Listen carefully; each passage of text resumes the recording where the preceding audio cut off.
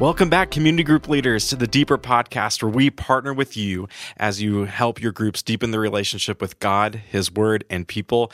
My name is Jeremy Wynn. I'm back again as the host of the Deeper Podcast, and we're joined for the very first time by Doug Congdon, our family ministry team lead. Doug, welcome to the Deeper Podcast. We're glad you're here.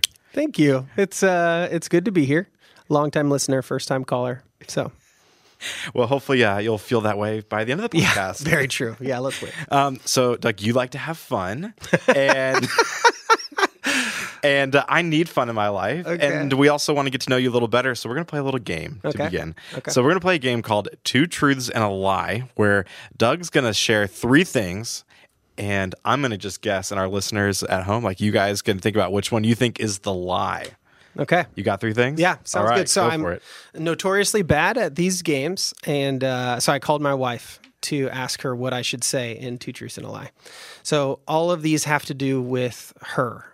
So, I mean, our relationship. So here are the three statements I would make. First of all, I married a girl that I have known since birth.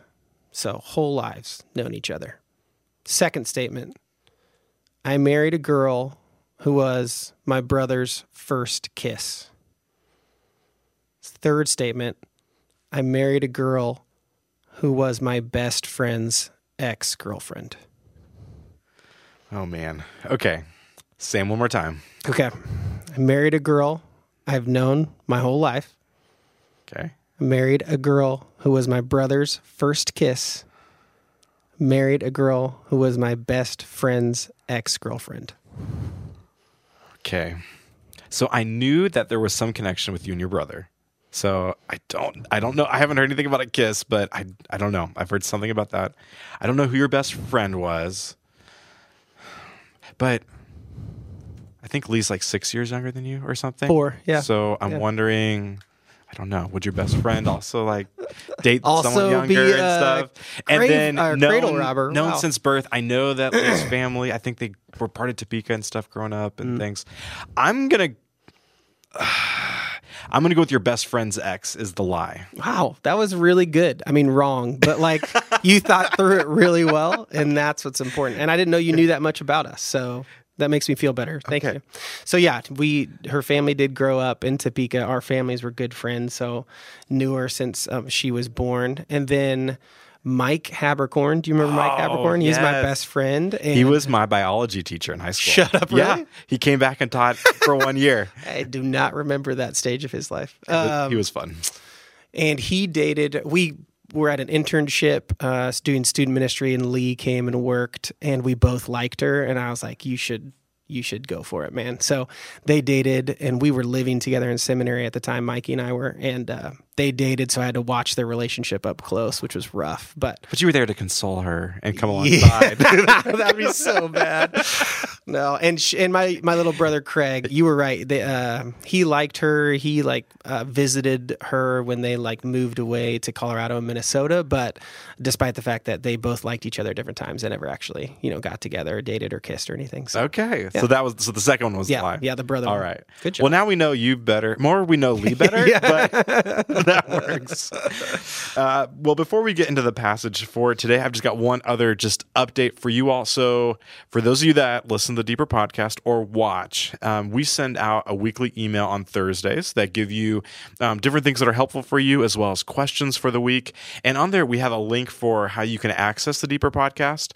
Well, I just want to let you know that we record this on Thursdays. So Doug actually did his run through for the service this morning, and now we're recording it Thursday afternoon.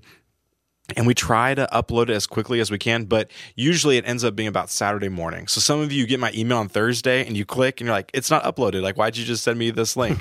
So just wanted to help set that expectation that it'll be up every week by Saturday at 11 a.m. It could get up there earlier, but expect for it for sure to be up there by Saturday morning. So hopefully that helps you as you plan out your week and think through when to listen to this and when to prep for your groups. With that, Doug, let's get into the passage for today. So we're going to be in Matthew chapter 9. Verse 35 through chapter 10, verse 5, the first part of that verse, 5a. So give us just some context for this, because last time we talked with groups, we were just finishing up the Sermon on the Mount, and then a little bit's passed. So just set the context for where we're at before we jump in. Yeah. So if you were paying attention to the sermon, the Sermon on the Mount ends at the end of chapter 7 in Matthew. And so we go through and kind of skip chapter 8 and almost all of chapter 9 to get to our passage for this week. And what happens in chapter 8 and chapter 9 is that when Jesus comes down from the mountain, he has crowds following him, and he goes throughout the towns right around the Sea of Galilee there.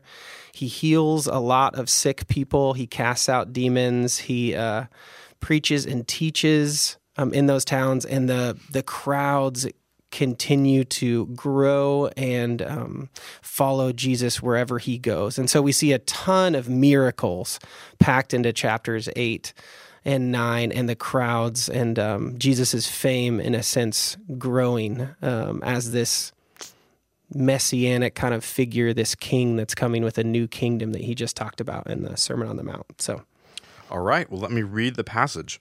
So we're in Matthew chapter 9, verse 35. It says this, "And Jesus went through all the cities and villages, teaching in their synagogues and proclaiming the gospel of the kingdom and healing every disease and every affliction.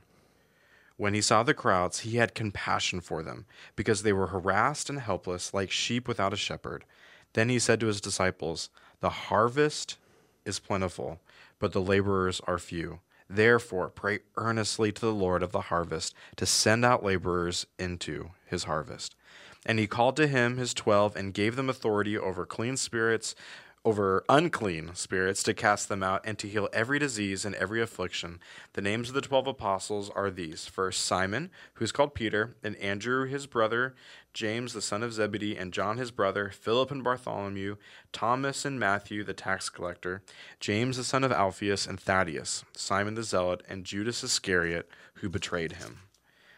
These 12 Jesus sent out, instructing them, go nowhere among the Gentiles." Oh, stop there. Yeah. Jesus sent them out. So, Doug, in your sermon, you do a great job laying out this passage and going into different things. So, as a community group leader, as they've read this passage this week, as they've heard your sermon, what is the one big takeaway you want them to take away from this passage? Yeah. I think it is that idea that everybody is called to the harvest field. So during group time, I would want the deeper thought process, maybe the deeper discussion to be around, where has God called you right now to be a laborer in his harvest field? Is that in your place of employment? Is that in your family? Is that in your school? Maybe if you are, if you're open to it, does that mean leaving? Does that mean you're called to be a missionary? Does that mean you're called to go far from home to spread the good news? But everybody is called to be a part of it. So what are you called to? And then as you study this passage this week and you're prepared for the sermon, is there anything that you studied that you didn't include in your sermon, or you will include in your sermon, that you'd like to share with the leaders here?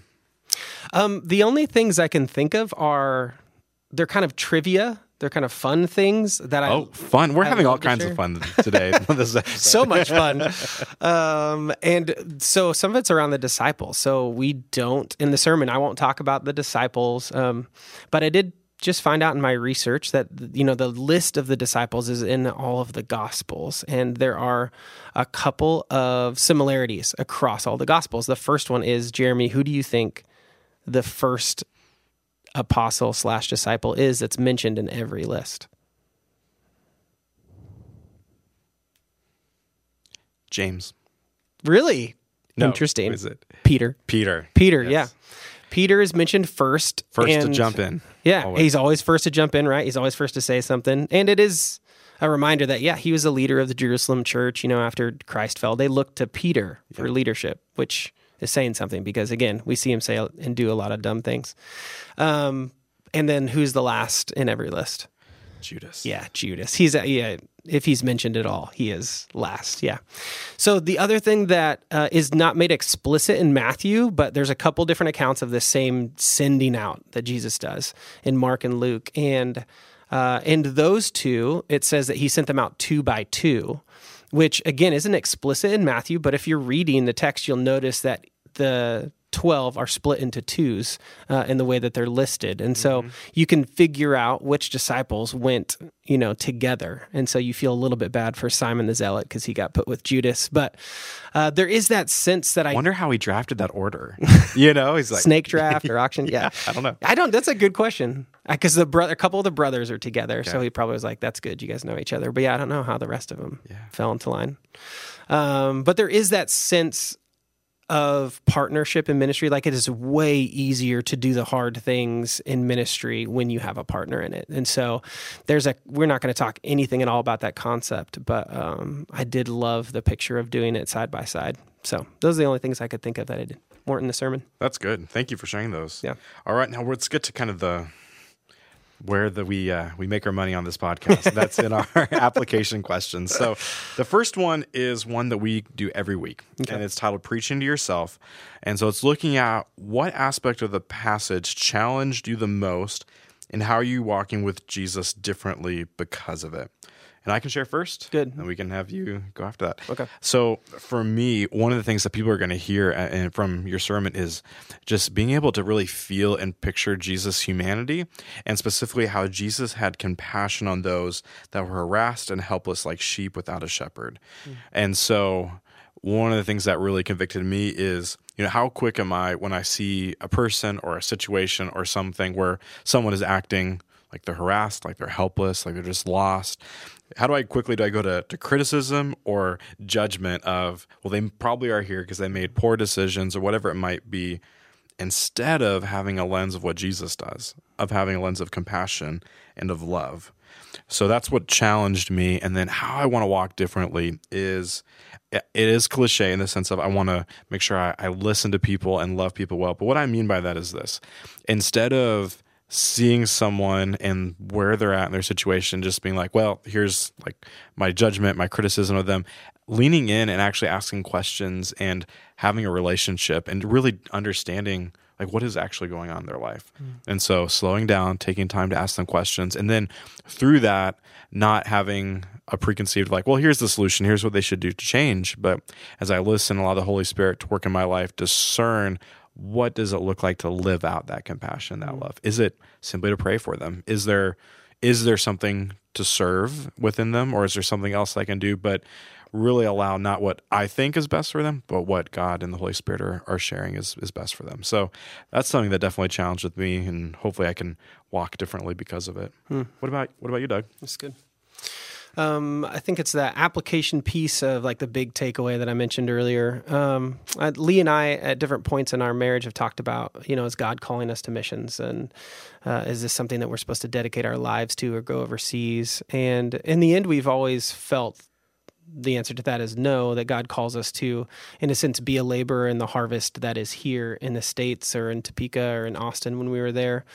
And we feel, we reach different points of comfortability with that. But I think as we get into mission fields, like Topeka is my street that I live on is my mission field. And I think I come into those environments when I'm coming into them for the first couple of times with that mindset of like, okay, how am I influencing this place for the kingdom of God? And then over time, I think it just wears off. To the point where if I have a relationship with a neighbor, or I can't really say a coworker in my instance, but where I know they need Christ, where they are the harassed and helpless sheep and they need the good shepherd, I am slow to speak the truth of Christ into their situation. I think I just hope that my winsome personality and our like growing relationship will just magically turn into them loving Jesus over time. Without seeing it as like, man, they are a harvest that is ready right now. And if they only could hear, the word of God, who knows what would happen. And so it's kind of the apathy in my own like field that God has placed me in to actually take the step to like do some harvesting. So that's what it means I need to do differently. Honestly, I just think of the relationships where I know people are lost and I have sympathized and empathized with them and let them know that I hear them, but I haven't gone the extra step of saying, hey, I have a solution. It's not me, but I have a solution. And so that's where I need to work on being more bold in that. I love how different we are. Well, because like part of mine was not sharing a solution or something, but taking time to listen, and it might be just like different. And yours is like, I need to be like the opposite of that. Yes, that's a great point. Okay. Question number 2. As you read Matthew chapter 9, verse 27, you see a world where as you read that, as well as we see in the world around us, where the harvest is plentiful, but the laborers are few. What is your first response to this reality? Now, Jesus gives us the answer of what it should be in the second part of this. But where do we start when we see this reality that the harvest is plentiful, but the laborers are few? And I know for me, I actually had to kind of think about this a little bit and kind of like dig a little deeper. And I got to my first response is honestly, I'm overwhelmed. I'm overwhelmed with the number of people that don't know Jesus, the number of people groups that don't know Jesus, what it feels like Christianity and less Christians in America, and just all these different things. So it can feel overwhelming at first, and then you can start to feel discouraged. For me, because I'm a pastor. I mean, I'm a missions and discipleship pastor. Like, this is my job to help mobilize the church and send out laborers. And when I see in Scripture and I see the world around me like that, the laborers are few. I can begin to feel discouraged, and so then it moves to, okay, let's get action. And you called me out of this beautifully in your run through that my go-to, because of feeling overwhelmed, feeling discouraged, is like, okay, well, I'm not going to let it get me down. Let's move to action. Let's mobilize the church. Let's get an action plan. Let's get it going.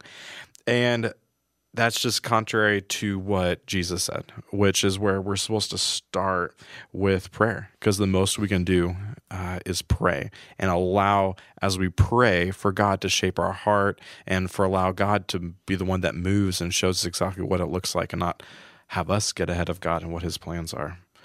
Doug, what about you? I don't know that I could have said it better. Honestly, that progression is the same for me. Overwhelmed first, especially when you hear news about how many people groups still don't have the Bible. And then it moves to discouragement, not like necessarily personal, this is my job, why isn't it happening more, but just like we are the church, why isn't this happening more? And that turns personal, like, am I doing enough? Is God looking at me with disappointment in his face, which is, Joe's comment all the time about what do you picture God's face at when he looks at you? And so when it comes to this topic, generally I'm like, I don't know. Is God looking at me like, man, you should be doing more? So I have to kind of rid myself of that feeling of disapproval. And then it goes into, all right, let me do the best I can. Where am I at? What has God gifted me to do, and where has he put me? So it's very similar to yours. Yeah. I'll let you answer the next one first. Oh, okay. So number 3, the question I have is this: where do you need to have boldness for the gospel where apathy has previously existed?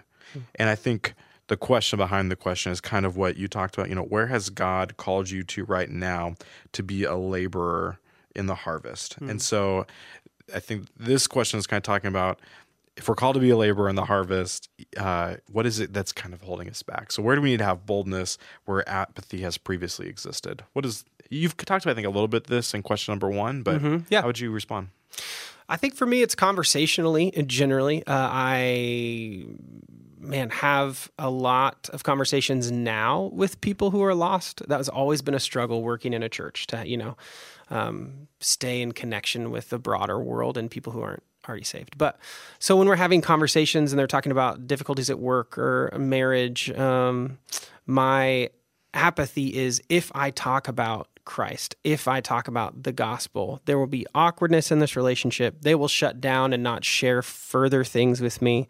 It is basically a fear of, I have the control of this relationship and I don't want to ruin that. In reality, the truth is God has control of that relationship. And if I am willing to speak the truth, God will do what he wants. And so I have to remember that, instead of thinking, I have I have a base drive that I want everybody to like me. And so getting rid of that and saying, I'm not a servant of man, I'm a servant of God. And so if God's called me into this conversation, into this relationship, how selfish of me not to offer the hope that I have in him, even if in the moment it's weird or awkward or changes things. Like God can do what he wants with that. Yeah.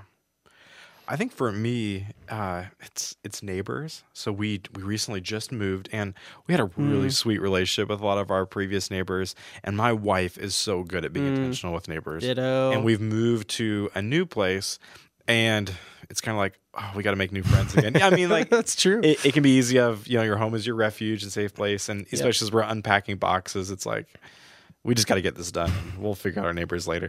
But my wife's done just such a good job of literally, I think every day she's like, hey, I just met this person. Like, here's what's going on with them. And this person has kids and everything. And so apathy is usually not a word that I would think of for me. But I'm like, man, I really do have apathy for my neighbors, and that's not good. So I'm going to follow my wife's lead on this one and learn from her of what does it look like to be intentional with our neighbors and have boldness for the gospel within that space. That's awesome. Way to go, Paige. Any final thoughts before pray for groups? No, I don't think so. Okay. Yeah. Could you just pray for our group leaders as they go into this week and lead in the groups? Yeah, for sure. Let's pray. We pray to you, the Lord of the harvest. God, I know you have your eyes in Topeka, and you know that the harvest is plentiful, and you know where it is plentiful, God. And I hope that you look down at us as a church and as community group leaders, and you say, okay, I know that I have laborers that are willing to work in the harvest fields here at FBC and in these community groups. And God, I pray that as these leaders lead their discussions this week and pour over Scripture and listen to the guidance of your Holy Spirit, God, that they would open up the eyes of some of the people in this group who have never seen themselves before as evangelists, who have never seen themselves as having the knowledge or the confidence to share the truth of the gospel with neighbors or friends or coworkers or wherever you're calling them. And so, God, may the eyes of these groups be open to how they can join in the harvest. Will you give them the motivation that motivated Jesus, which is that deep compassion for the lost sheep of Topeka, and inspire them to go out into the harvest fields and to do their work, knowing that you, God, are with them every step of the way, and that you ultimately are in control of who comes to know you. So, God, give them wisdom as they lead, give them peace as they lead discussion. We lift them up to you and pray this in Jesus' name. Amen. Amen.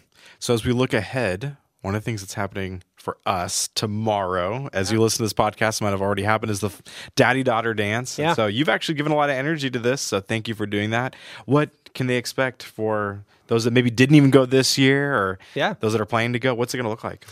It's been a whirlwind. So we are at 250 dads and daughters. How many were you? Great. That's more than you were expecting. Yes, I said to the team, if we can get to 150, that'd be great. Yeah. So we might by tomorrow night, we might double that, which would be intense. So we've been scrambling to buy lots more amazing cupcakes and cookies and cotton candy, and we got another face painter and another balloon animal person, and we've got the dance set up and the limbo. It's going to be a blast. It really is. So if you're not coming this year, we're going to make it even better next year. All right. Yeah. I love that. Yeah. And then last week on our podcast, I said this week I was going to talk more about the deeper experience.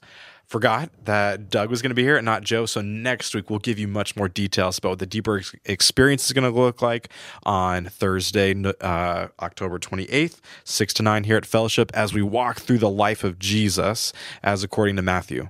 So the final looking ahead I'll have, and then we'll wrap up, is next week we're going to have another announcement for you. I'm going to tease it a little bit here, but we're going to be able to reveal a little bit about some new staff coming on to help with community groups and even just some more of some of the vision direction that'll look like. So stay tuned for next week as we come up with some exciting announcements for all of you. But with that, thank you for listening to this episode of the Deeper Podcast. Hopefully this has been helpful for you as we get to partner with you as you help deepen the relationship with God, His Word, and people. Thank you for all you do to lead your groups, and we look forward to see you next week. We'll see you guys. Have a good one. Bye.